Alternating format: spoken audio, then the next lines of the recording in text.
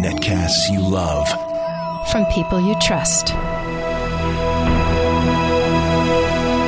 This is Twit. Bandwidth for Security Now is provided by AOL Radio at AOL.com/podcasting. This is Security Now with Steve Gibson, episode 175 for December 18th, 2008. Your questions, Steve's answers, number 56. Security Now is brought to you by Astaro, makers of the Astaro Security Gateway, on the web at www.astaro.com. And by Audible.com. For your free audiobook and a whole lot more, visit audiblepodcast.com/securitynow. It's time for Security Now, episode 175 in a never-ending saga of security with Mr. Steve Gibson. He's the man in the beret today. Hey, Steve. You're right, Leo. It is never-ending and never skipping a beat, never missing a week. He's very proud somewhere of that. in France as we are as this is being aired. Yeah. No, I don't think I'm in France yet. Oh, I'm trying on to. The 18th? Oh no, yeah, the 18th. I will be No? in France. You're right.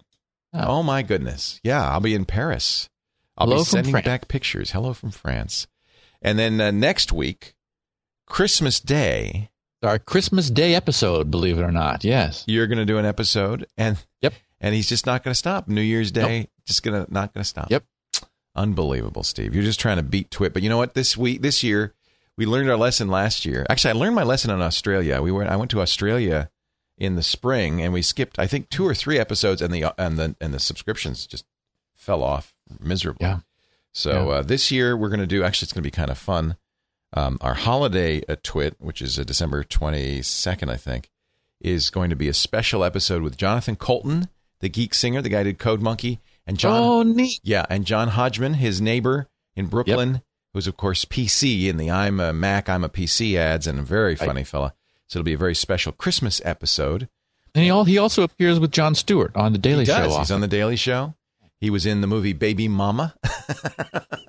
Okay, I'll take your word for that. Me too. I didn't see it. Missed that one. And really a wonderful guy.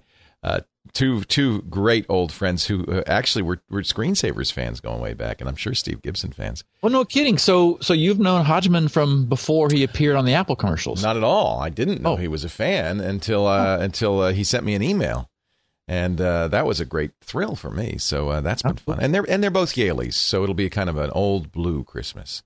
I'm going to rename myself John for the event, so we'll have John, Jonathan, and John. And then on New Year's Eve, we're going to do a special edition of This Week in Tech, which will be a best of the biggest stories, the hottest moments from 2008. So you're going to edit the audio out of all of the previous. Tony's working on that right now. If you have a suggestion for Tony from a great moment in Twit from the last year, email Tony@twit.tv. He's working on that right now. So we're not going to miss an episode. So you think you're gaining but on you're us. cheating, kind of. Yeah, you're right.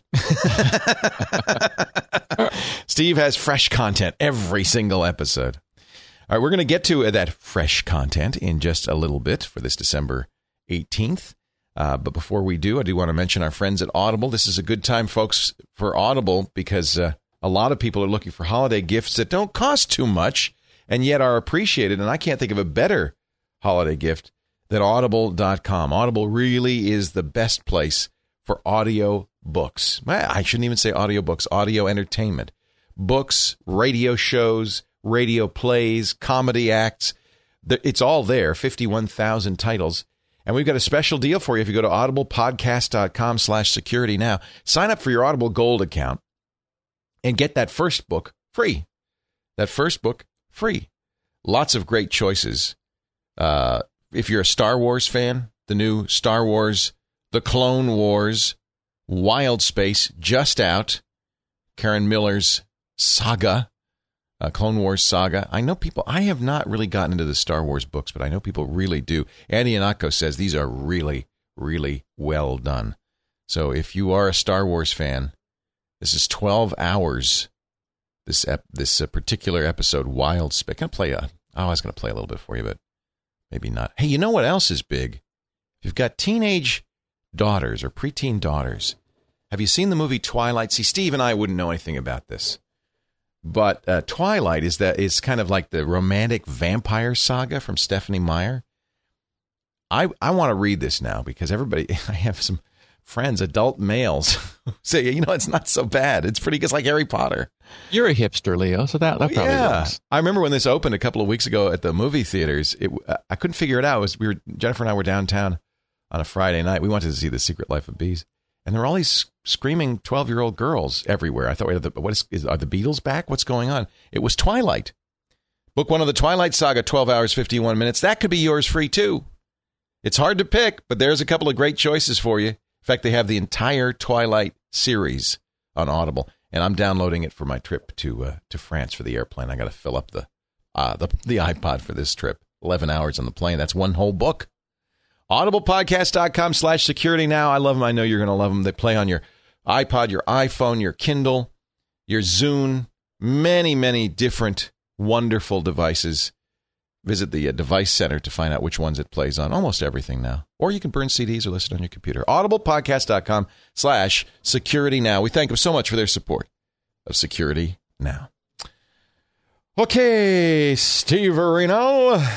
We have some Q&A, but before we do that, do you have anything you'd like to catch up on? We got a bunch of stuff. We've got an errata piece and some security news. So absolutely. A listener of ours, Bruce Olin, wrote to say, whoops, Steve, Coma was not written by Michael Crichton. Oh. That was Robin. That's Robin Cook. Exactly. Very good. You passed the trivia quiz test, Leo. Well, when you said it, I said, oh, yeah, Michael Crichton. Yeah. Now I'm seeing the cover. Robin Cook, yeah. Okay. Exactly. So I wanted to correct the record for that. Also, there is just as we're recording this, which will now be, what is this, 2 weeks from today on the 18th, I guess it is. We're recording this on the 10th. Yes, we are. This is going to air on the 18th, a week from now. And weekends. So new for us on the 10th is just a shocking bit of news regarding Linksys routers. Oh, no. That just surfaced. Get a load of this, okay? And this was reported on Secunia's website. They say a security issue and a vulnerability have been reported in Linksys. Okay, now everybody uses this router. Yes, the Linksys, the WVC.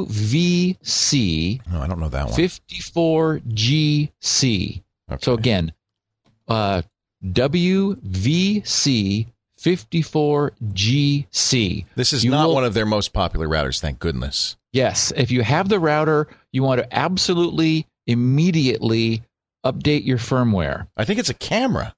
Well, it involves an OCX exploit. But and what's bizarre is this is not the first time this has happened to Linksys. Oh, yeah. But receiving a UDP packet on port 916 causes this router to send all of your private information. It sends That's your terrible. Login. It's unbelievable.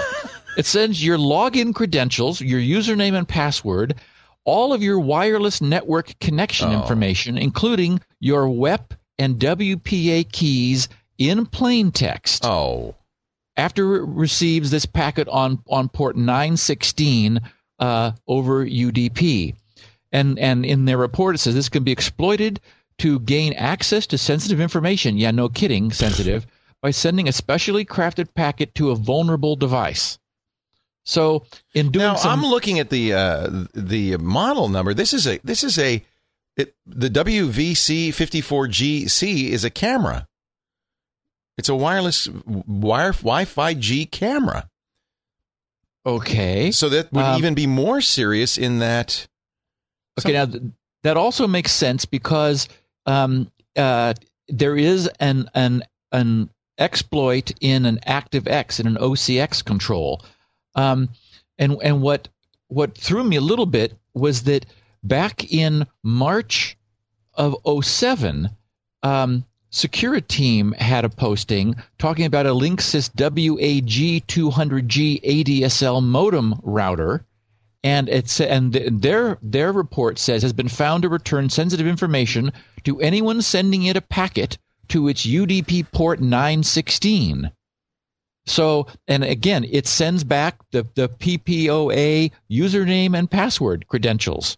And so this was an ADSL modem router where you could send it one, presumably from the WAN side, although I haven't confirmed that, and it would send back the product model, the password for the web interface, and the PPOA username and password, the SSID, and the WPA passphrase. So basically dumps all of your private information out in receipt of this packet. I mean, it just, Lord knows why that's set up. And if you're using this camera to monitor your situation, they have suddenly access to your camera as well, which isn't good. Right. So their solution is to update to firmware version 1.25. So my mistake in thinking that was a router. The other issue was a router. This one, as you say, is a webcam with firmware. So you need to update to 1.25. Okay.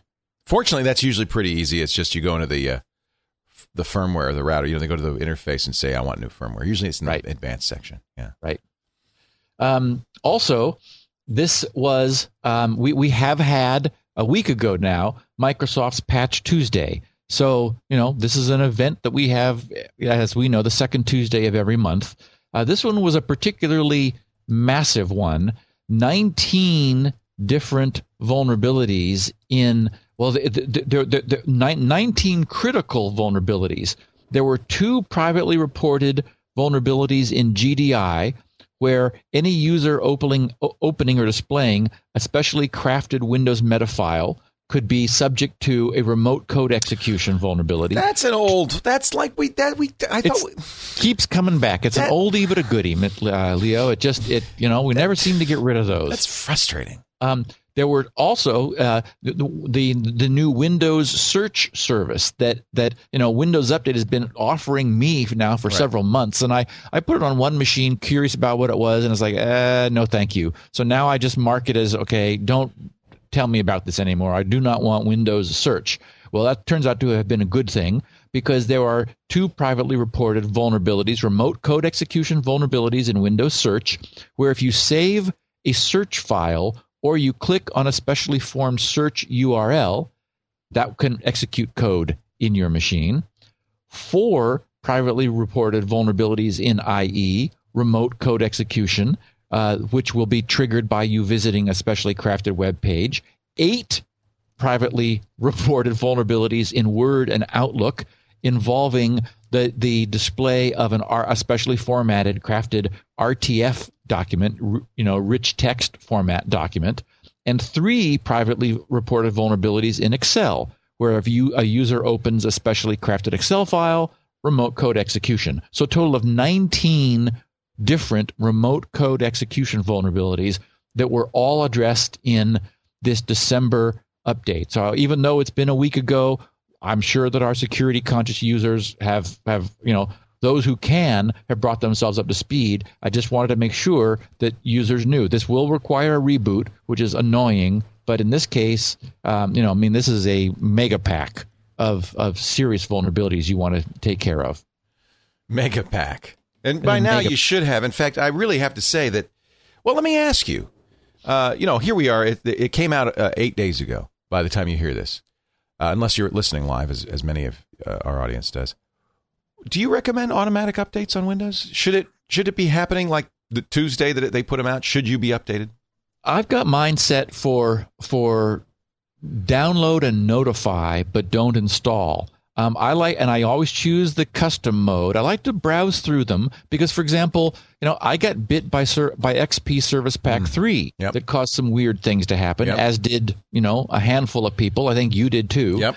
And things like this Windows search. I don't want new things added to my system without giving me a chance to audit them and decide if I want that or not.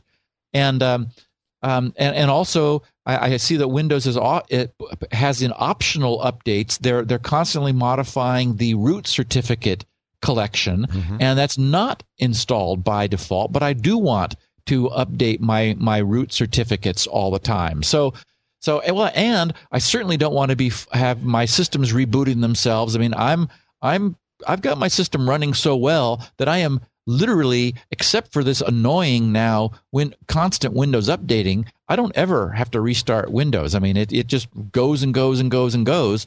And there are times where I'll have pending updates, but it's just not convenient for me to restart because I'll be running browsers with lots of open tabs, and I'm using those sort of as placeholders for things I want to get back to. I'm sort of, I'm using my environment as my to-do list, essentially. So it's not easy for me to shut down. I need to plan ahead when I'm going to go do a reboot cycle. So do you recommend that? I mean, is that what you would tell people? I mean, I guess if it's your mom, you're going to say, apply them automatically. Correct. And for example, I still don't run AV, so I don't recommend that nobody else run antivirus. Right. But, that's just you you. don't either. Yeah, that's us. So I'm working in my own fashion for what works for me. I do want to know in general that these things are available, but I still don't have Service Pack 3 installed on this machine. It's like just something about it seems to be unhappy. So. Yeah, well, I have to say, though, the way it happened for me with Service Pack 3 was I applied it, and Microsoft, on one machine, and Microsoft said, nah, and rolled it back. It said, I can't do it, rolled it back, and then eventually, I guess, really? Whatever. Yeah.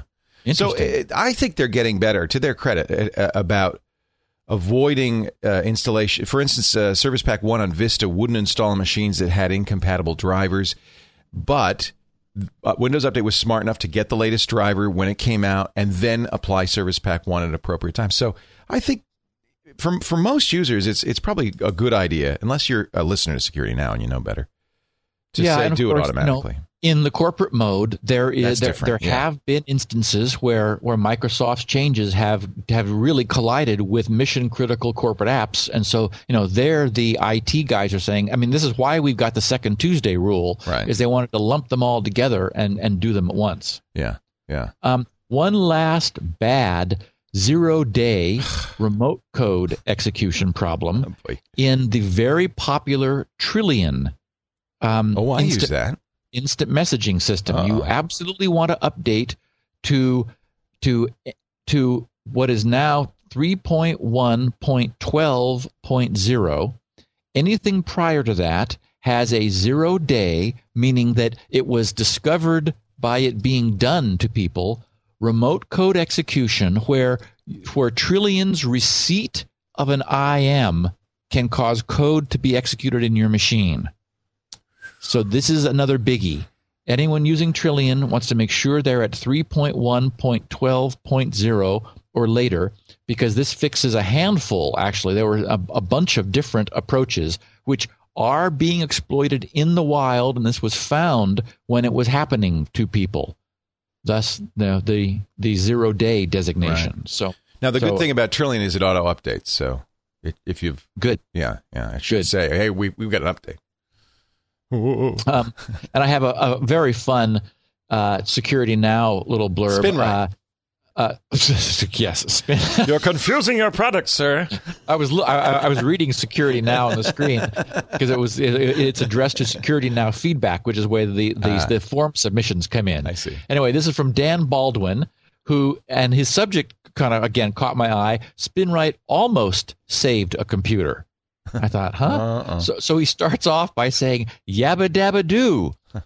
He said, I am the IT department, in quotes, for a local radio station and take care of several computers that are used by the news, programming, production, and sales departments.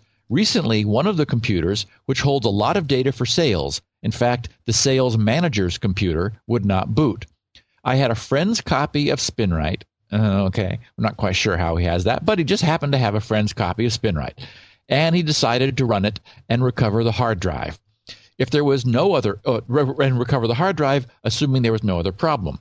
I put the SpinRite CD, into the drive and booted into SpinRite, and it quickly found at least 3 unrecoverable sectors. We let SpinRite run to the end, then pulled its boot CD and tried to reboot. Oh no. The screen brought up that part of the Windows OS.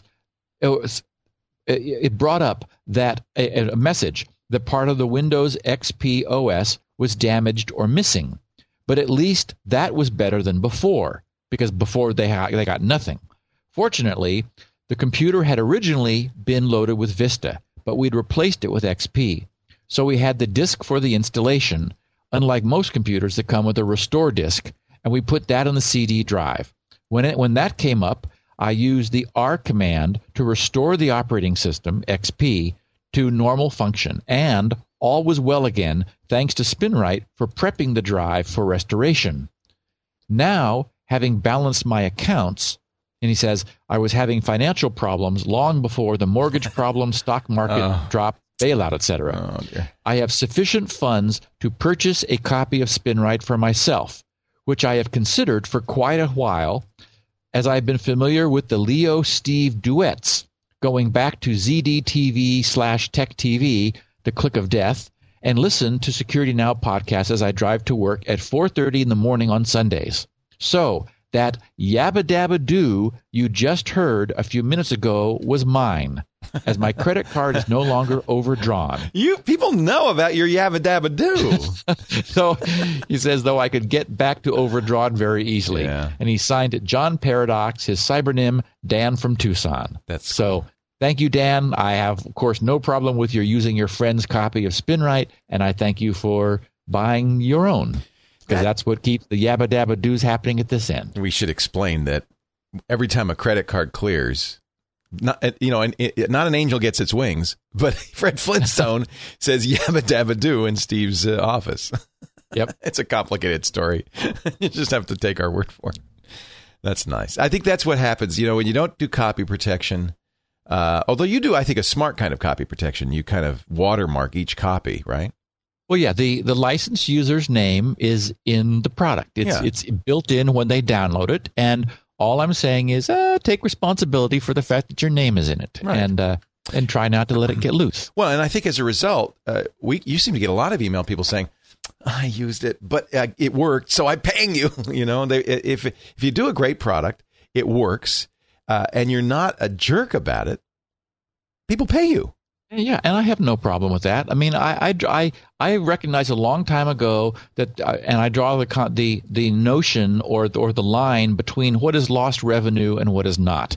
Certainly, there are people who download SpinRite from some piracy site. Actually, we've had emails saying that they ran an infected copy of SpinRite, so that like hurt them more than if they bought a real one. So it's not safe, I should mention. I mean, I have talked about this before, and I actually have had email from people scolding me for saying, Steve, you need to tell people that, there are Trojanized versions of SpinRite, and I've never mentioned that before, but that is the case. We've received feedback from people where they've, downloaded something calling itself SpinRite that was actually malicious code. So, that's a problem. But it's not my fault.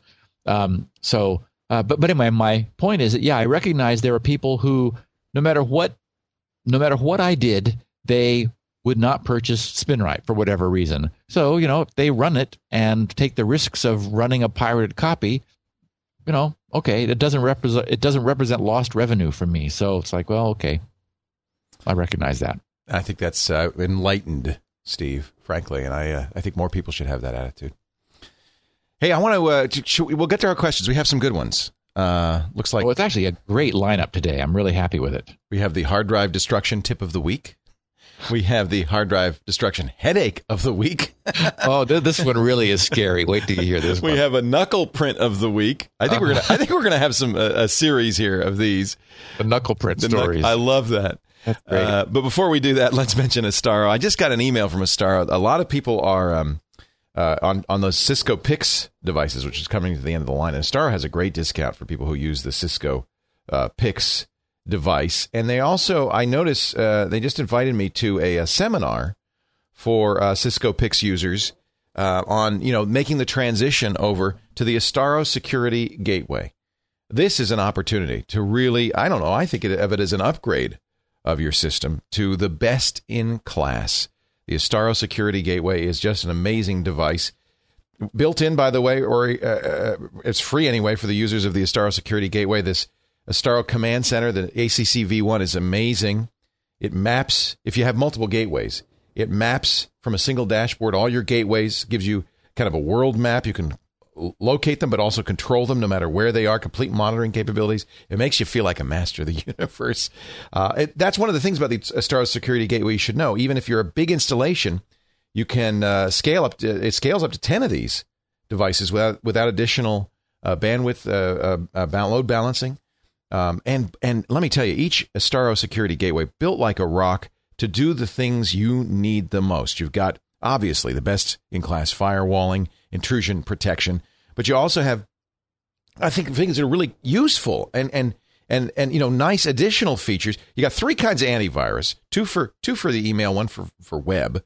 Nowadays, web seems to be the vector, frankly, for viruses these days. They catch that stuff. Complete control and filtering of what your users are doing, including instant messaging and peer-to-peer, of course, all of that stuff. But then some great conveniences like built-in encryption, decryption, and signing using OpenPGP or SMIME.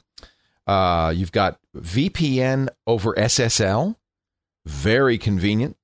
You've got L2TP over IPsec, PPTP tunneling, SSL. Let's see what, it just goes on and on. Here's what I want you to do. Call them. 877, the number 4, ASTARO. 877, the number 4, Astaro. You can get a free demo unit in your business. But you can also get, if you want to go to astaro.com/security now, and this is for non-commercial users too, you can download it, put it on your own beige box, and get a sense of what it can do for you. And this is nice. The new V7 package, Astaro Up-to-Date, is now free for all, even non-commercial users. So you don't have to purchase the home user subscription any longer. I think that's a great way. Astaro is helping out non-commercial users. So use Astaro in your home for free. In your business, get a demo unit for free. 877, the number 4, ASTARO, or visit astaro.com/security now. We thank them so much for their support of the Security Now show. We just did a deal for yet another year. They're going to be with us all 2009, Steve. So I'm very happy about that. Very cool. Are you ready, sir, for the questions? I'm ready. All right. We start from John Meyer, not that John Meyer, of Orlando, Florida.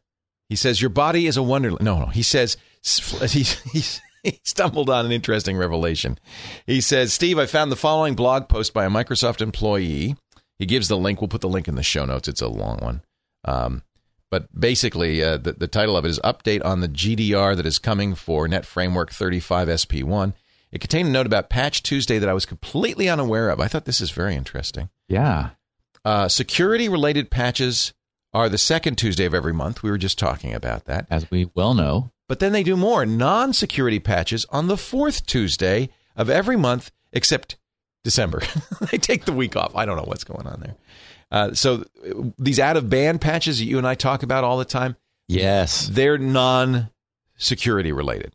Yep. I was unaware of the policy. I went poking around after I received this note from John, seeing if I could find some official policy statement of Microsoft somewhere, but I couldn't. And looking at the blog posting, it's, this guy is speaking very matter-of-factly about it. It's like, oh, yeah, we're doing the non-security patches on the fourth Tuesday. It's like, it's when? Yeah, you are? Yeah. But I mean, that it is the case that stuff seems to trickle in not on the second Tuesday, and I just didn't even occur to me that those were non-security related things. So I don't know what that means from an IT management standpoint, but at least our users know that if they get something, 2 weeks after their security patches, it's like, okay, this is a non-security update. So that's cool. Right. Excellent. Thank you, John. Creighton in Arizona. He's happy to be in a sandbox. We talked about Sandboxy, of course. Thank you, Steve and Leo, for your recent coverage of Sandboxy. I've been a big fan of both of you for years. Leo says, the screensaver, Steve, since the worm attack that shifted your focus to security issues. Was that when your system was being attacked? You might be referring to the denial of service stuff, although actually I was, focused on security ever since I realized people had their C drives mapped out onto the internet and said, okay, that's what did it. That's right. That's the problem. You were looking at logs and you were seeing all these people's C drives. Yeah. Well, in fact, it was our office was being set up with an ISDN line, the very first persistent connection to the net. And given that it was persistent, I thought, okay, well, what's the security implications of this? And this, of course, is years ago. And we received an IP or maybe a little block of IPs. And I remember just sort of poking around with a scanner around the neighborhood surrounding that IP address. and there was a bunch of people's C drives just hanging out in the breeze. And I thought, okay, there's no way they could know this was going on. I mean, literally anybody could just log on to their C drive and browse around. It was unbelievable. So that, of course, was what launched Shields Up. That's what we call a wake-up call. Yes. Yikes! Anyway, he goes on to say, thanks to you guys, all of my internet activity is now in Sandbox. That's great. That's really great. Additionally, the Sandbox, this is interesting, is actually a TrueCrypt container. So he's using another program we recommend all the time, TrueCrypt, mapped to a drive letter. It's nice knowing that not only am I protected from malware trying to do permanent disk writes, but also the privacy of my browser usage is utterly assured, as nothing I do while online is written to the disk in the clear, but rather to the encrypted container and then thrown out. This is a paranoid fella. But there's no overhead. I don't think there's any overhead to doing this. So nope. This is great. He says, I'm very careful how I spend my money. I expect you're similarly careful when you recommend something. Certainly buying SpinRite, which has saved my bacon once already, is something I'd put in my, quote, gee, I'm glad I bought that column. And now Sandboxy, firmly in that column. My thanks goes out to the invisible staff that make GRC, the podcast at Twit, run so smoothly. They deliver week after week and deserve mention as well. Thank you. Thank you. Well, thank you, Creighton. That's a nice letter. Yep, I know you've got a good staff, and I certainly do too, Leo. So, well, what's interesting, and I think you were talking with Dane about this when he visited you for lunch. Neither of us have, vast operations. You used to have. He said you used to have 20 employees. 23. We got up to 23 people, and my lack of hair is a consequence of that. Yeah, we have 2 full-time employees, Dane and Tony, and they both work on security. Tony works like the Dickens on security now in all the shows. And Tony, of course, Dane is, of course, doing all the payments and the money stuff. Frederic, our office manager, is doing all the bookkeeping. I know you have a very good office manager. And then Colleen does the infrastructure. Yeah. And that's it. And you have what? You have an office manager, and a tech support guy. And that's it. We're 100% virtualized now. They both work out of their homes, and it's perfect. Yeah, I really think that's great. That's all you need. But if you have good people, yeah, we're very lucky, you and I. Well, and it's the key is they're people I trust to do the job with absolutely no oversight and management. Right. I mean, they don't need me to tell them what the job is. They have autonomy. Know. Yeah. And I think that my guys would say that too. That I hardly ever breathe down their neck, maybe only once or twice a day. And I do it in a loving way. They are in the other room, I have to say. They're not offside. Garrett Lucas in West Virginia wonders why Microsoft is sort of updating his machine. Stephen Leo, thanks for the great job with Security Now. I've been with you all since the beginning. I have my requisite copy of SpinRite as part of the toolbox. However, my question is about how Windows Update works with multiple computers on a network. I have 3 computers on my home network. I use them for various tasks. I'm very strict about keeping my computers updated and patched. And I made sure last week that all 3 of my computers were up to date and no high priority updates were available. I heard that there were going to be several patches on the 9th. That's Patch Tuesday. Baby. Yeah, that's the mega patch one. Right. So I fired up all 3 PCs just now to update them. The first computer I updated said there were 5 high priority updates, including some kind of core pack. However, when I tried to update the other 2 computers, I was told no high priority updates were available. I'm a little confused. If all my computers were up to date last week, why wouldn't they all need updating today with the new patches? I have XP Pro on all 3 of them, and I can't figure it out. The only thing I wondered was if Microsoft looked at anything having to do with IP addresses when sending out the patches, maybe saying, well, we sent out this patch to that IP address, we don't need to send it again. He said, but wouldn't all 3 machines need the same updates and patches? What's the story here? I have wondered the same thing. You see the same effect? I've seen the same phenomenon where if I go to a machine and update it, I'll go to another one and it'll say, well, now there's a difference between using the web interface explicitly and the little yellow shield that comes up down in your tray.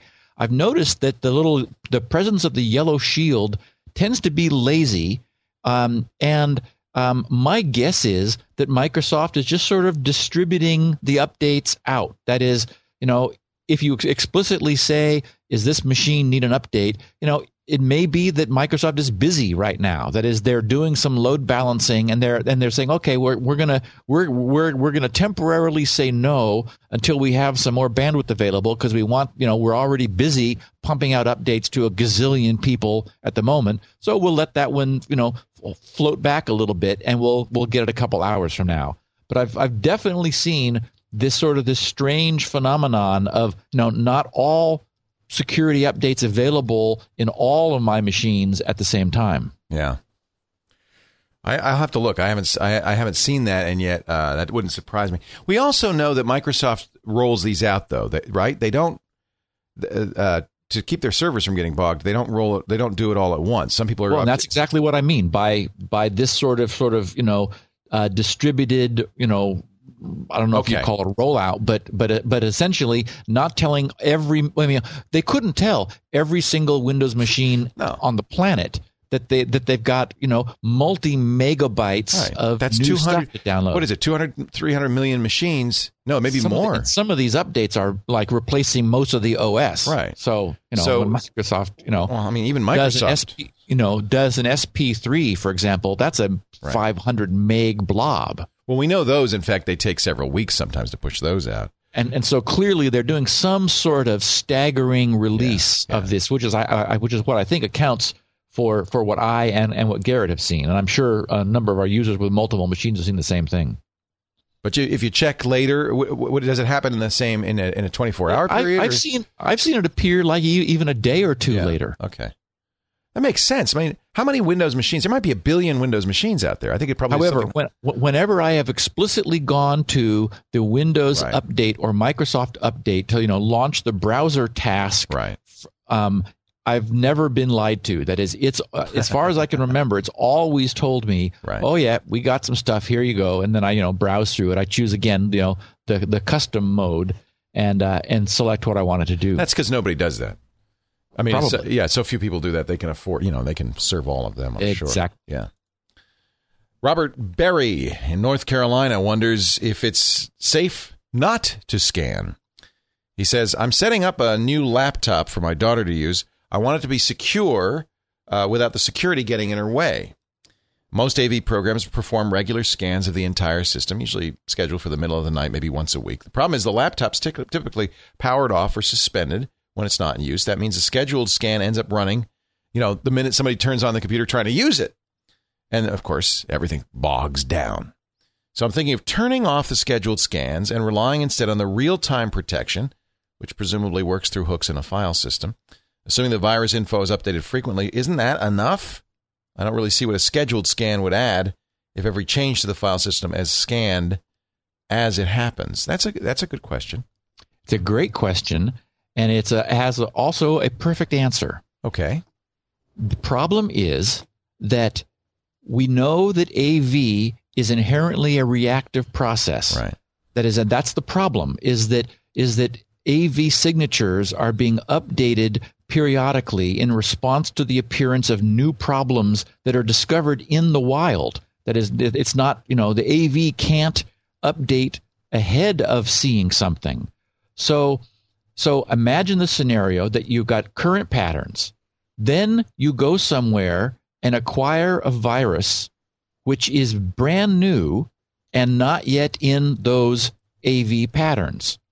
Well, that means that the scan as it comes into your system will not see it, and it'll get in because it's newer than your most recent update. Okay. Then if, say, the patterns got updated, well, the patterns got updated to now catch and see that virus which was in your system. It was already in. So if you tried to acquire another copy of it, then the newer patterns would catch it.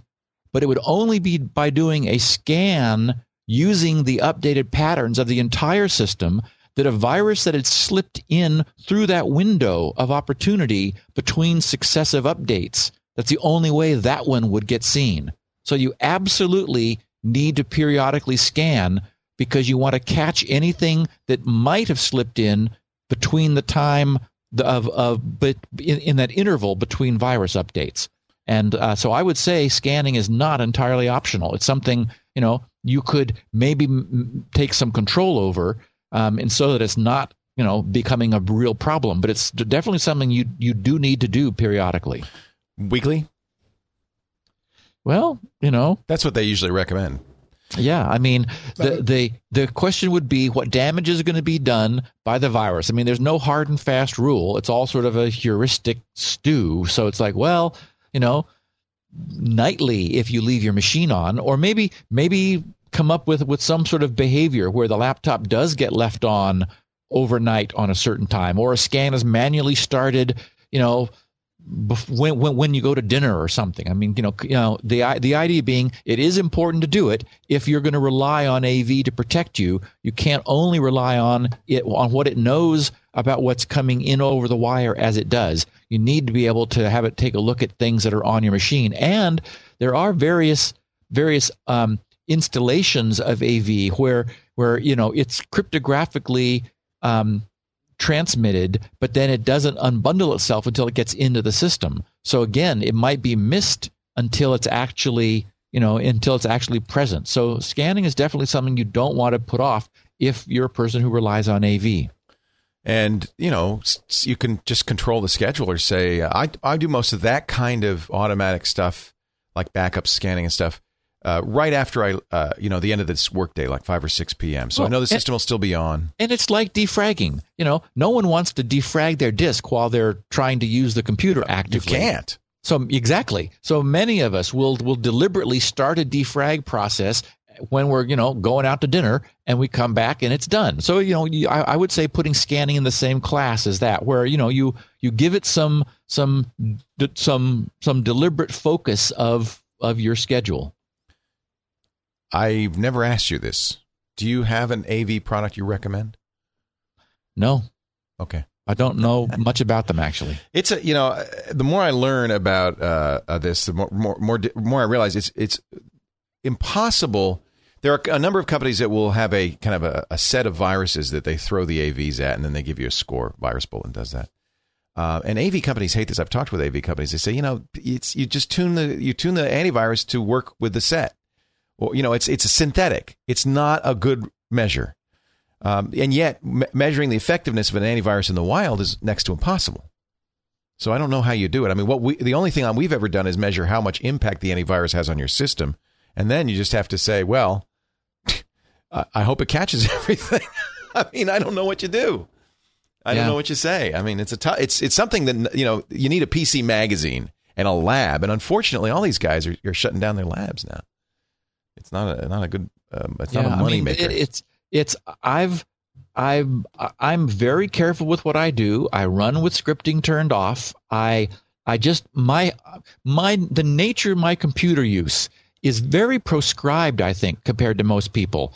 So I'm not just wandering around clicking on things, and maybe because I'm a mature adult, I'm not intrigued by some of the more dangerous areas of the internet where were I, a young teen, I might be much more likely to get myself in trouble. So I think my own demographic habits don't put me at risk to much degree. I'm a boring user of the internet. Well, and you also don't, I think now the number one vector, I would guess, is clicking, and in fact, I think I just read a study that said this, is not attachments and email anymore. And I think we've trained people pretty well not to open email attachments, but clicking links that either take you to a site loaded with malware that just tries every exploit, or explicitly says, oh, you need new Flash, download Flash and install. And I know enough, anybody who listens to this show knows enough not to do that.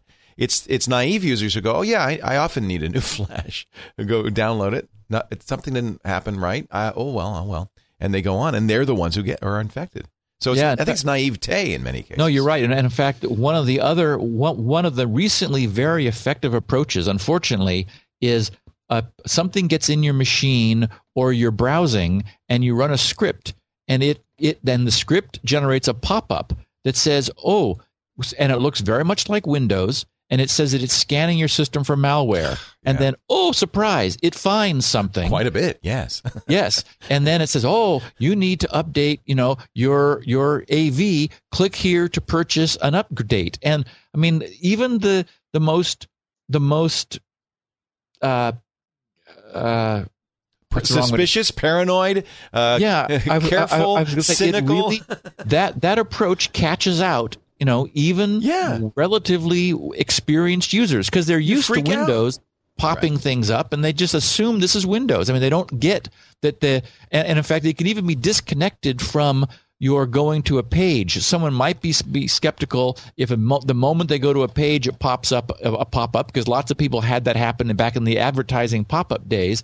But it's possible for scripts now to use various means to delay notification, so there isn't the association between the web page you went to that initiated this and the presence of the pop-up. So it seems more like it's Windows doing it, for you. And I mean, it's a social engineering sort of hybrid attack. But I read somewhere that 1/3 of the viruses now and or malware in people's machines are coming in that way, from something popping up and saying, oh, we're going to check your system for malware. And in fact, if you purchase from them, of course, they collect your credit card information as well. And what you download is a Trojan that is a remote control that lets them take over control of your machine. This is getting a lot of people. It says antivirus 2009 at the top of the window. Looks very realistic, and we get a lot of calls on the radio show from people.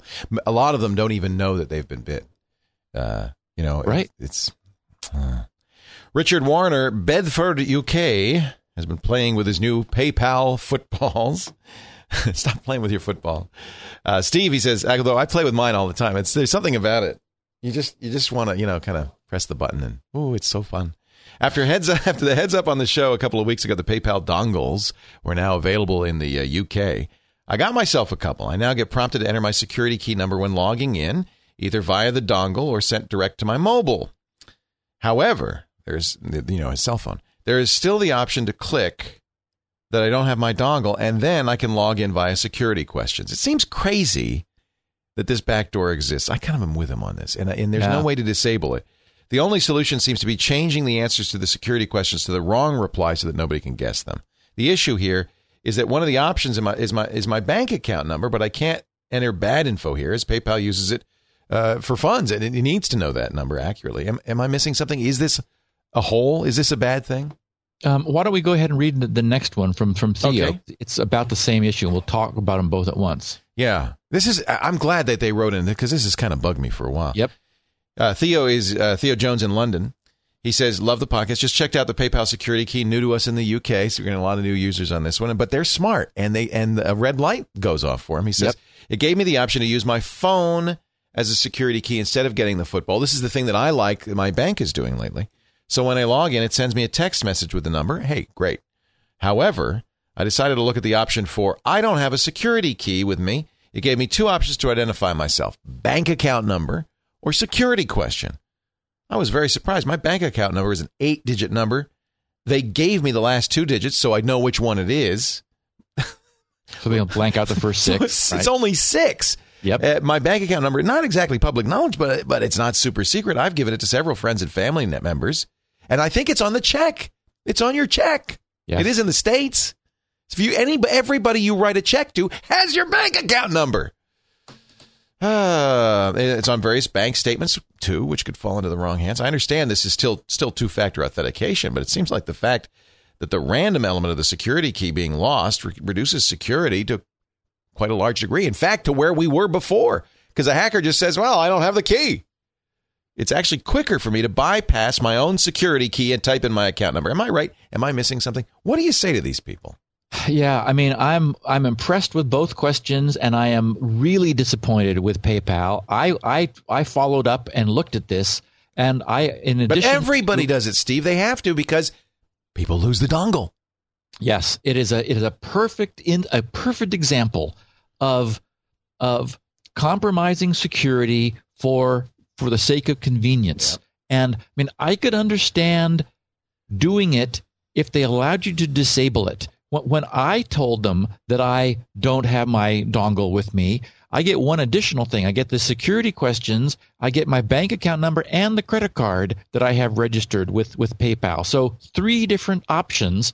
And no ability. I clicked on them. I explored around. There's no ability to say, I do not want fallbacks for my dongle. It is truly not secure. And the only benefit you get is, if you don't choose those, is the one-time password aspect, which is of course why the football exists in the first place, is so that if something were monitoring your login, if there was a sniffer, then it wouldn't be able to use the same code to pretend to be you again. Whereas if you did use one of your fallbacks, then a sniffer watching you log in would be able to do so. So there is still a benefit to using the one-time password aspect. But both of these guys are right.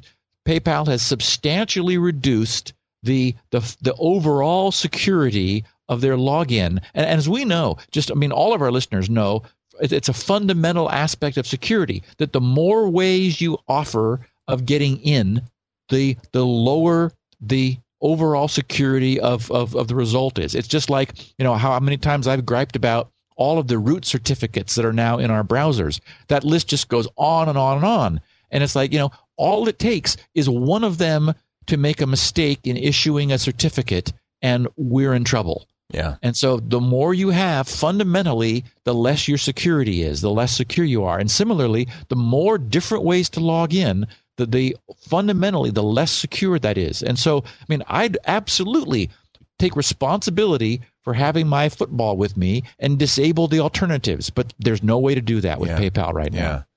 Or my bank. My bank is using the cell phone thing where they send you a passcode. Oh, and get this, Leo. I don't know if you heard, but there's some dialogue. Apparently, some of the carriers are going to start doing a surcharge if a non-phone sends you a text message. Yeah, I did see that. And that is so annoying because texting is probably the largest profit center of telephones. It's like zero bandwidth in terms of usage of bytes traveling through the air, and they make more money from texting than from anything else. And so now they're going to start.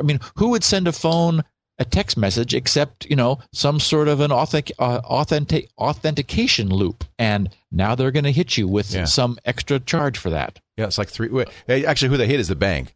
It's like 3 cents. But people use it for Twitter and other things. It's a gateway to SMS via email, and they want to charge you for that. Right. I agree with you. I did the math once. Even if you use all 140 characters every time you send a text message, at the rate they're charging, 20 cents a message, that's $1,500 a megabyte. That's a good profit. And Leo, in terms of data bandwidth, when you compare that to speech, which is a constant flow of bytes between you and another party, compared to a single shot of a short burst of data, there's no comparison. The bandwidth consumed by audio versus SMS. SMS ought to be absolutely free, or at least cheap. Yeah. I'm with you on that one. And so that's what they're going to do. Cell phone companies, these guys, they're awful. They deserve every bit of opprobrium they get. It's a racket. And by the way, I did finally go to Verizon and tried typing on the Storm. And no. I got a Storm here. It was a little hard to, if you want a BlackBerry, get the Bold. The Bold has a real keyboard. But the Bold forces you over to AT&T, and I will not go there. Oh, you're Verizon. That's right. Yeah. And so I'm hoping that BlackBerry, there'll be enough backlash from people who actually want to type on a keyboard that they'll move their newer technology to another BlackBerry that Verizon will carry, which will still have a keyboard. I think Verizon will get the Bold pretty soon. Those exclusives don't last very long. That would be perfect, because the Bold would be absolutely the right phone. Yeah, except that it's on the wrong carrier. Right, it's AT&T right now, but I think it's those iPhone carrier. Yeah, isn't that kooky? Yeah. No, I agree with you. I have a Storm here just for review, and it's that clicking thing. It's just too hard to type on a screen. Well, and I was doing a little bit of a search through my Kindle the other day that has that same sort of little thumb keyboard, and I was really surprised how fast I can type on that. Oh, yeah. That's the right thing. That's all you need. Yep. I like real keyboards. I do too. Yeah. Kyle Hasegawa of Tokyo, Japan clarifies Zone Labs DNS usage. Remember we had last time a question saying, hey, I was watching Zone Alarm with Wireshark and Lawless. Dear Stephen Leo, after hearing about Zone Alarm phoning home from one of the other listeners, I decided to test this out for myself. I set up a virtual machine to install the latest Zone Alarm version 8.0.065.0000 and enabled PCAP on my router. Here's what I found. Zone Alarm does not send DNS requests to its own servers, but it does request lookups of zonelabs.com and register.zonelabs.com on the DNS servers configured in Windows. In fact, I don't think an application can override the system's DNS server list when making DNS requests through Service Host. I think that's probably true. I was wondering about that myself. Zone Alarm does phone home just after installation, but it does so using a normal browser window and some ASP, thank you for installing pages with non-personal information about your instance of Zone Alarm appended as query string parameters. Also, strangely, Zone Alarm does continue to query zonelabs.com every 10 seconds. That's what our other listener was seeing. Right. These are normal queries to the configured DNS servers. There's no extra data going on. So what's going on? Why is it doing that? Well, I wanted to clarify, that we left this sort of pending. What the other users saw with Wireshark was not queries to Zone Labs servers, but queries of Zone Labs. So he saw this little 10-second heartbeat going, querying zonelabs.com.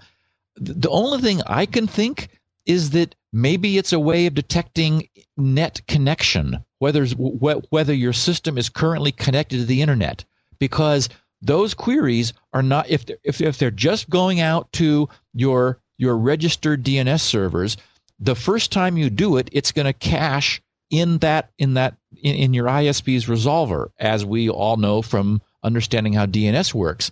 Subsequently, for as long as the TTL, the time to live of the records which were received from Zone Labs servers are living in your own ISP's cache, it's going to be responding. So my feeling is this must be the way that the Zone Alarm firewall keeps a constant watch on whether you have an internet connection or not. Because when you drop off the internet, then the system's attempt to get an update on zonelabs.com would fail. And so that must be what it's doing. It's using this little heartbeat to sense a connection to the system's configured DNS servers. When that no longer exists, that will fail. And so that's the way Zone Labs knows, or Zone Alarm, the product, knows that your machine is no longer on the internet. But okay. It's definitely not a phone home technology, and there's no information dribbling out of them from what Kyle has said. And what Kyle has said makes absolute sense to me. Well, I'm glad to get that. And as I said last time, we're just listening to what the listeners are saying. We haven't done any verification on our own. So there's two different stories going on. Who knows what's really going on? But that kind of makes sense. It's a ping to say, "Am I alive?"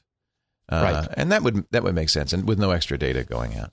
Right. And that's not what Kyle's saying is not inconsistent with what our first guy was saying. He wasn't looking at what they were sending out. Right. Okay. Matt, actually, we have two Sandboxy comments here. One from Mathieu in Montreal, Canada. He was kicked out of his 64-bit sandbox. Hi, Steve. I just wanted to give you and listeners of the fine Security Now show a heads up concerning the compatibility of Sandboxy. Yeah, I heard other people say this. In fact, when we were talking about Sandboxy, I heard this from the chat room. I was looking forward to trying it out on my new Vista 64 computer until I found out that Windows Patch Guard prevents the use of Sandboxy. Patch Guard is the technology Microsoft has put in to say you can't modify the kernel. Yes. Sandboxy is such a great concept, but I guess I'll have to stick to virtualization for now unless there are enough voices heard at Microsoft to make the move and allow us to disable or bypass Patch Guard for selected applications. Thanks for the wonderful show. Also, Peter J. in Orangevale, California. He's using Sandboxy, but he says only for the time being. Hi, Stephen Lee. I'm a regular Security Now listener. Have been since the early episodes. After listening to the recent Sandboxy episode, I finally decided to buy it after having used it since you guys talked about it a couple of years ago.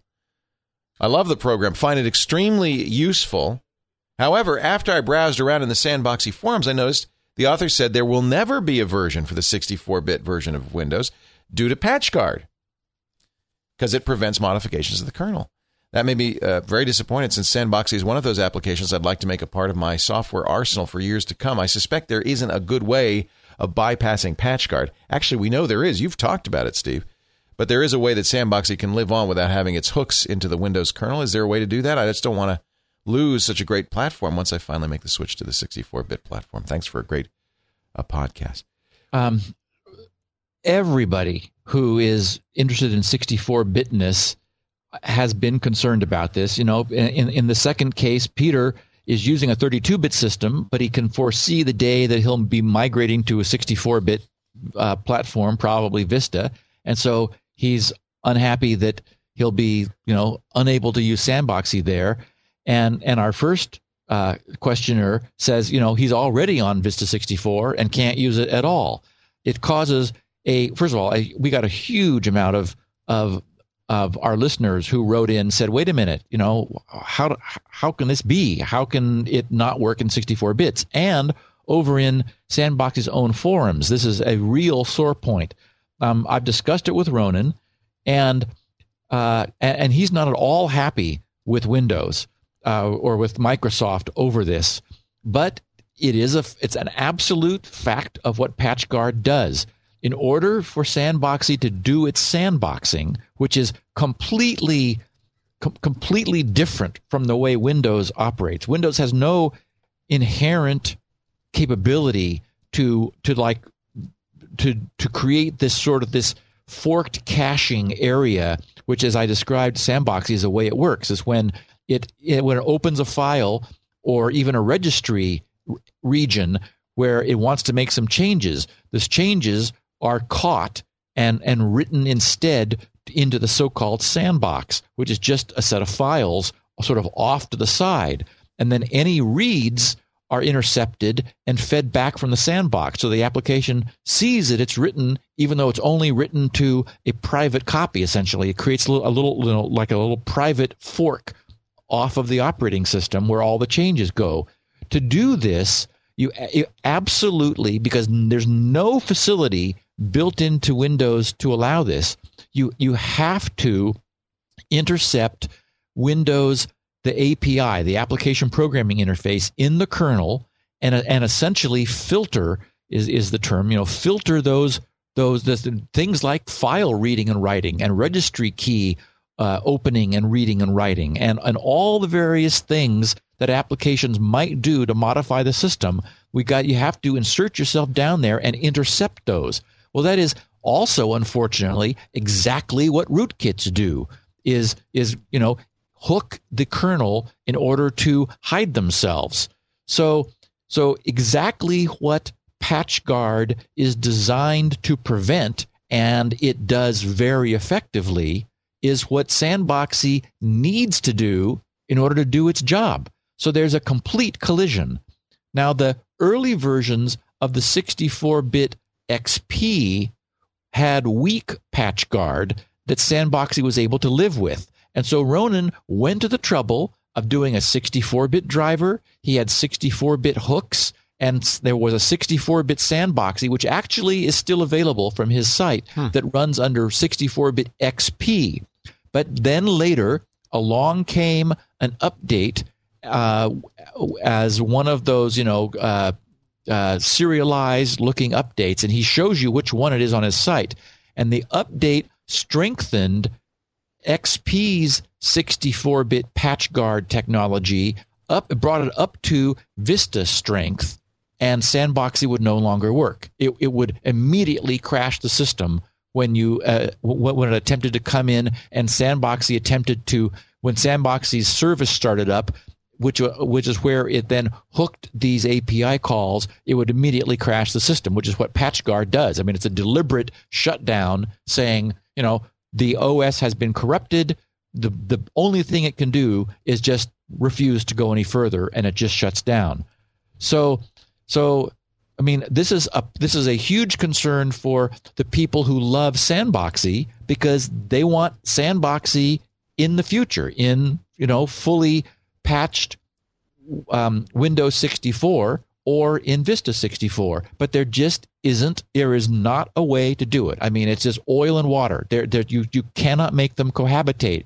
Now, you'll remember that some of the firewall vendors were upset by this too, because firewalls have traditionally been deep kernel hookers in order to install themselves, since Windows did not provide the hooks that firewalls needed. So Microsoft produced a PatchGuard API to allow those sorts of things to be done. Unfortunately, it's not extensive enough to allow sandboxy kinds of things to be done. It's not a general purpose patching facility. And the problem is you can't create a workaround or the bad guys would use it. The instant there was a way for Sandboxy to do the things it does, there would be a rootkit that's whatever it was that Sandboxy was doing, this rootkit would do it. So, I mean, Microsoft has to create an absolute barrier.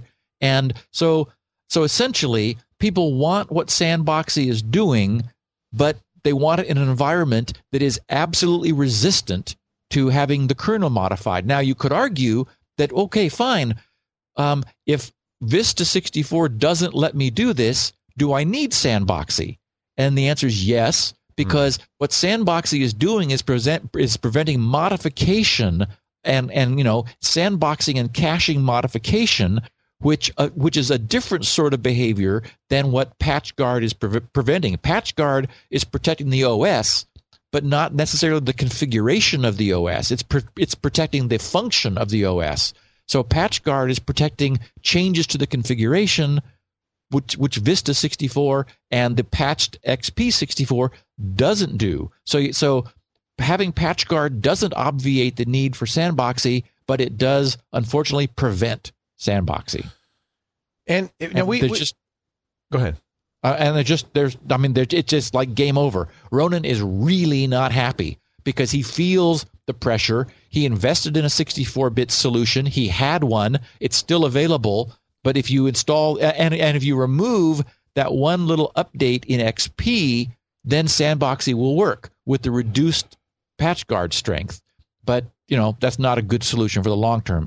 And he recognizes that fully, and he's just fuming over the fact that he can't go into the future with 64 bits due to PatchGuard. Well, I mean, I'm sympathetic with Microsoft. I think the key is that if Microsoft's going to do this, which I think they should do, I don't think anybody should be allowed to modify the kernel. Then Microsoft has to provide Sandboxy style sandboxing, right? And unfortunately, this is a good enough idea that you can foresee Microsoft saying, "Hey, that's kind of cool. Yeah, let's add that." Well, hire Ronan or give him some money. I mean, I'm sympathetic with Ronan, but I think you and I both agree that PatchGuard is a necessary step forward with Vista. That's what we've talked about, right? Yes, it is. It's a good thing, and so is sandboxing. I think that if I wouldn't be surprised to see, remember once upon a time, Windows had no firewall. We were all jumping up and down, saying, gee, let's add a firewall to Windows. Well, Microsoft got a clue, finally. It took a long time. They added a firewall to Windows. I wouldn't be surprised if some future version of Windows offers sandboxing natively. Sure. But I can absolutely guarantee that there's no way that Microsoft is going to be hiring Ronan or giving him any money, because that's just not the way Microsoft works. They'll just do it themselves. Yep. And didn't we talk when we talked about PatchGuard? Maybe it was on Windows Weekly, but I think it was on Security Now. There are ways around it, aren't there? Remember, it was kind of not the strongest. It was like a Microsoft saying, "Hey guys, get ready because we're going to really enforce this." But they're not yet 100% enforcing it, or are they? You don't remember it's been so long since I looked at it closely, and I'm not a Vista user, so I remember something about that, but I don't remember whether it was PatchGuard. There are many different new security features in Vista, and so it might have been something else. My dim memory, and I may be wrong, is, and I'm sure we'll be corrected, that in this instance, the way they implemented PatchGuard on Vista 64 was as much to say to legitimate companies, hey, don't base your business model on modifying the kernel. Going forward, we're not going to allow it. But if you were willing to be illegitimate, there are ways around PatchGuard. If you were willing to break the rules, there are still ways around it. And I guess the message was, hey, Symantec and Ronin and everybody, you're a legitimate business. You don't want to break the rules here, and going forward, you're not going to be allowed to. That's my memory of the discussion, but I don't remember the details on that. So I think there is a way around PatchGuard, in other words. But I could be wrong. You're the expert. I can guarantee you that Ronin is unable to operate with it. So whatever. Well, but he may not want to he may not want to do the things required to break it, in other words. No, that's not. I mean, it cannot work. It absolutely will not work because he did all those things originally and was compatible with XP's PatchGuard before they strengthened it up to Vista level. Right. Okay. Daniel Smith in Sioux Falls, South Dakota, added an exclamation point to Wizmo. Wizmo! Bang. He says Wizmo fixed it. Wizmo. I love Wizmo. I'm glad we can give a plug to Wizmo. Dear Steve, to start off, thank you for all you do. Now onto the feedback. I'm a desktop support representative at a company, and recently we've been having problems with a few brand new PCs. I just put them into a service. For whatever reason, these systems refuse to log off. They refuse. This is very common. I see this all the time. They won't shut down or reboot for any of the users they were assigned to. So I was getting frustrated. I was going to create batch files to have these users run to use Windows built-in shutdown command. When, for whatever reason, I remembered your dinky little Windows gizmo. No offense intended. I figured I'd give it a shot on the user's machine. I have nothing to lose. Your application has, all of your applications have a great track record of being solid and dependable. I wanted to see what would happen. Also, Wizmo would be easier for an end user to operate than my little batch file. At first, we tried Wizmo's nice command to log the user out. Windows said, not gonna do it.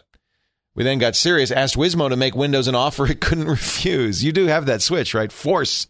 And literally, you put an exclamation point on the end of the verb shut down or log off or reboot. I call it, I don't want to offend our users, I call it the damn it variation. Shut down, damn it. Down. Lo and behold, in the Battle of Wills, Wizmo won. Windows logged the user off. But wait, there's more. After that point, I thought we'd have to continually use Wizmo on those systems. Since we're a corporate environment, a little leery about continued use. Going to the bank. Oh, let me shut down. I got to use Wizmo. Despite Wizmo being a free piece of software, it's still another application that has to be installed, tracked, okayed by the powers that be. However, my Windows user decided to try logging out the normal way without Windows help. This time, Windows did it. It would restart, shut down, log off everything. I got the same results on the other machines that were also exhibiting the problem. Before Wizmo, they didn't work. After using Wizmo to teach them a lesson once, they all worked. Needless to say, you gave me a great Christmas gift. I've installed Wizmo on all my personal machines. Now I have it on my work machines. It's free, by the way. I'm still not installing it on every machine at work. However, I'm keeping it ready in case anyone complains about Windows giving them trouble. Thank you for this excellent tool and have a Merry Christmas. Hey, that's really cool. And I have no idea why. Well, when Windows won't shut down, it's because there's a process that won't exit properly usually, right? Well, yeah, that I know. And there's also sometimes it'll sit there saying saving user preferences or something. I hate that. I have that all the time. Oh, goodness. So what does the bang do? What does it say? I mean, is it a different call to using interrupts? What are you doing? Down in the API, there is a force option. And so I don't know what it does, but I say, okay, I'll give the user the option of forcing it. Right.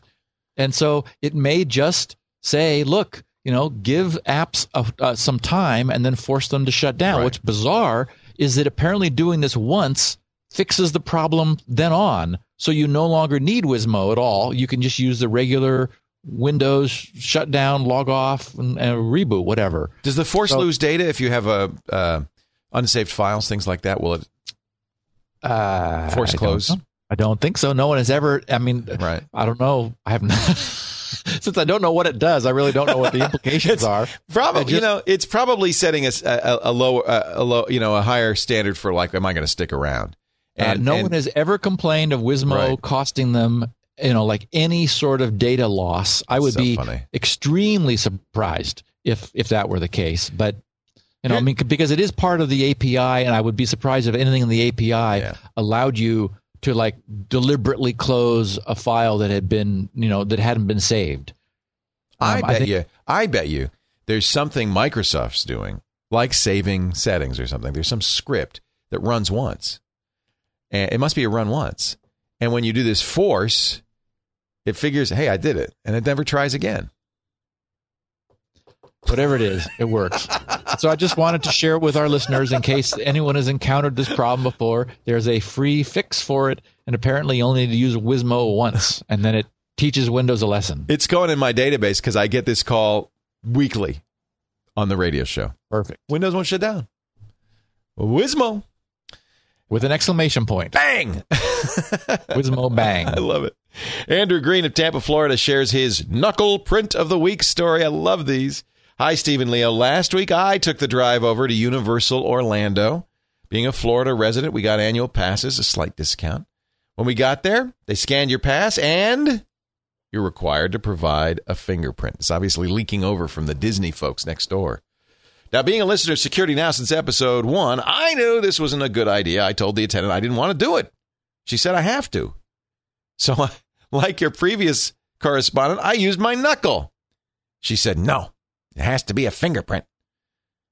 After a bit of arguing, we got a manager who reluctantly put a sticker on my pass stating, check ID. This guy's might be a sneak-in type. Battle won. If that were not bad enough, some rides didn't allow bags, but they provided free lockers. The locker system was automated, and no attendants are around. Your key? Your fingerprint. The system checks your... They think this... I'm sure they think, oh, this is cool. We'll do this. The system checks your fingerprint twice, assigns you a locker. When you return, you enter your locker number and your fingerprint. If they match, it opens. Luckily, we didn't have any bags, but beside the fingerprint issue, there was no way to unlock your locker without a valid fingerprint. So if you forget what finger you used or they don't align correctly, your locker won't open. There seemed to be no way to override this system since no other information is taken other than your fingerprint.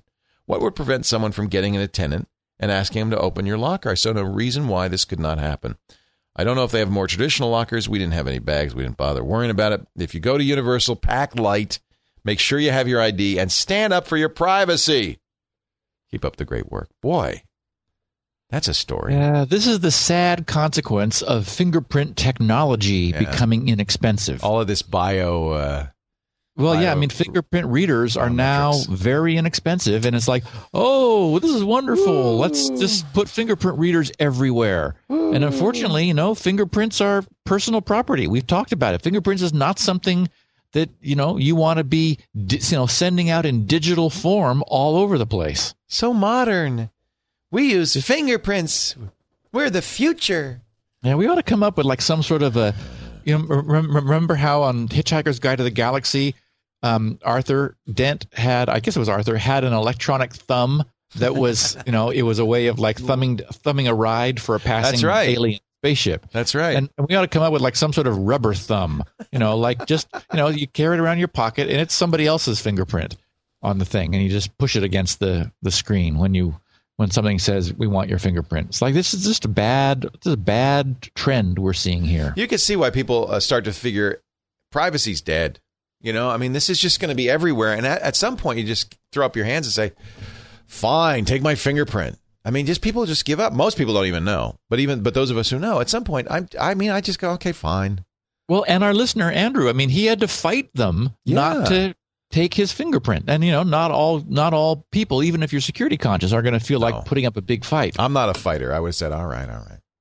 I would have tried the knuckle thing. And if they didn't, I'd say, okay, fine. Which is not probably a good idea. We don't know what they do with that fingerprint database. Who knows? Yep. I say give them a knuckle if you can.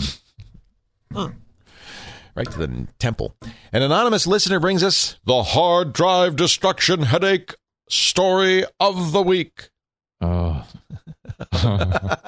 We were talking about how to get, is drilling. You said drill a hole through the platter and stuff like that. In episode 173, you guys spent some time discussing secure disposal of hard drives that no longer function. I'm an admin with one of the top security companies in the world. We go through a lot of SCSI and SAS drives a week in our RAID systems. We have Dell to thank for that because their hard drive firmware requires an update on a lot of our systems, but you have to take the server down before updating the firmware on the RAID arrays. That's not exactly an option. So since Dell doesn't offer a live firmware update, HP does, by the way, we kill disks like it's our job to dispose of. This is terrible. So they have to shut down and then the disks die because they shut down? Is that? I didn't quite track all that, but I believe him. To dispose of them, we have a large degaussing machine about the size of a microwave. Wow. We shove the entire drive into the machine, hit a button, and after 2 seconds, the drive slides out the side fully degaussed. That's interesting. So I was talking about doing the radio station degausser, but obviously if we have a big enough magnet. Oh, just wait till you hear what the side effects are. We had some guys test the discs afterwards to check for data.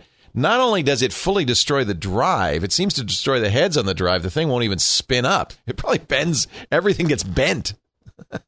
This may be why we get a little bit of a headache after using the machine for a while. Yeah, maybe you want to get a lead apron. Ooh. Can you get hurt from a magnetic field? Is that bad for you? Well, MRI uses a very strong magnetic field. But I mean, the idea that this thing gives them a headache, that's really frightening. That's not good. Maybe it could be like a low hum or something that's bugging them. I hope that's it. Yeah, wow. So while you guys and some listeners may like to vent by dismembering some drives, for anyone doing any kind of volume destruction, I'd say buy a degaussing machine. Just leave the watch, iPod, credit cards, etc. in another room if you still want them to work afterwards, and bring some Tylenol. Ay, ay, ay. Oh, yeah. Oh, man. I wanted to acknowledge that, industrial strength degaussing does exist and is clearly effective. It sounds like, not only is there data on the drive, there's also extensive servo information, which is always pre-recorded on the platters. And the degausser will, of course, uniformly wipe everything. So there's no way. I mean, it's not like it's not going to selectively remove the data out of the sectors in between the so-called sector headers. Right. The beginning of every sector has a bunch of management, very much like a packet has header data at the beginning of the packet. Sectors have sector headers that confirm that the head is on the right track, and the sector number and the status, the health of the sector. Is this one maybe no good? Right. In which case there can be a pointer to the sector that has been replaced, so the drive then goes and gets the data from the relocated sector. It's all that kind of housekeeping data. So all of that will get wiped out, in addition to some carefully laid down servoing information, which is what the heads read in order to follow the tracks around the drive. That's all gone too. So, I mean, I'm not at all surprised this drive doesn't even spin up. I mean, it doesn't know what has happened to it. I'm a mess. I mean, the drive has a headache in addition to the people who are using this thing. Now, boy, I tell you, we're not. If a machine was giving me a headache, I would seriously wonder what other radiation besides magnetic it's putting out, because I don't think a magnetic field can give you a headache. But we have hemoglobin, we have iron in our blood. Maybe it's pulling all the blood to one side. It's like that would give you a headache over a period. If all the blood is pulled to one half of your head. I don't know. I'm sure. Again, I love talking about stuff like this, Steve, because invariably we've got somebody really smart who's listening and says, "Oh yeah, well I know why that's happening."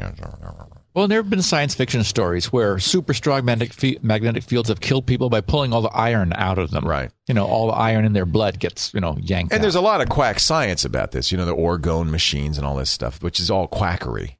Yeah. But in the early days of electricity, that's a lot of the stuff that people did was like medical treatments with magnets. Well, and there are still people, who will pass magnets over you and believe that it's helping you somehow. It's like, oh, okay. I don't think so. Good luck with that. Yeah. Hope it helps. Randy Hammock, Lakeview Terrace, California, with our last question of the week. It is our hard drive destruction tip of the week. Seems that most of the drives I've had use glass or ceramic platters. So I just take the drive outside and toss it on the sidewalk. After a single toss, I pick it up and shake to see how much it rattles. Isn't that great? I love that. If it doesn't sound like sand rattling around, and it almost always does, then a hammer strike or two will render the platter pretty much destroyed. So are a lot of drives using glass platters these days? I was wondering that myself, and there must have been a change since I have last been opening drives, because I've looked inside a lot of drives, but mine are like early first-generation IDE drives. Right. I have a huge inventory of them that I used for developing and testing SpinRite. So like during SpinRite 6, I ran it on every single one of these old drives I had in order to see how it was behaving. But as far as I know, back then they were all metal platters, not glass ceramic. Well, I told you that story about when Patrick slammed the thing with a hammer and went. We thought it was metal and it went like everywhere. Right. So anyway, just toss the drive on the sidewalk, and if you, I mean, literally, as he says, if it sounds like sand, you know your job is done. I love that. Steve, our job is done. Ours is too. All we have to do is tell people that they should go to grc.com for many good reasons. Wizmo is one. Lots of really great free utilities that Steve writes just because he loves to do this stuff and give it away. Of course, there's one that's not free that you must have, SpinRite, the world's best disk maintenance and recovery utility. That's at GRC, Gibson Research Corporation, grc.com. While you're there, of course, you'll find the Security Now forums there. You can ask questions, securitynow.com/feedback, and you'll find, grc.com/feedback, and you'll find the Security Now shows, the 16 kilobit as well as the full 64K versions, transcripts of each and every show so you can read along as you listen, and show notes too with links. So it's a really great place to go, grc.com. You can, of course, subscribe to the show on iTunes. I encourage you to do so.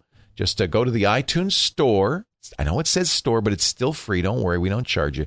I think a lot of people, not our audience, they know better, but a lot of people go to the iTunes store, they find a podcast, and they see a button that says subscribe, and they think it's going to be a charge of some kind. There's kind of a flaw in the setup. No, it's absolutely free. Just search for Twit. You'll find all of our fine shows, including Steve. Just look for the mustache on the cover. Dick DiBartolo has a mustache, too. But yours is more... Yeah, he's got a mustache that could take over the world. It's Viva Zapata. All right, Steve. It's great talking to you. We will talk again, believe it or not, Christmas Day. Christmas Day, yes. Amazing. The man never sleeps. Talk to you then, Leo. Have a great Christmas, and we'll talk to you on Christmas on Security Now. Security Now.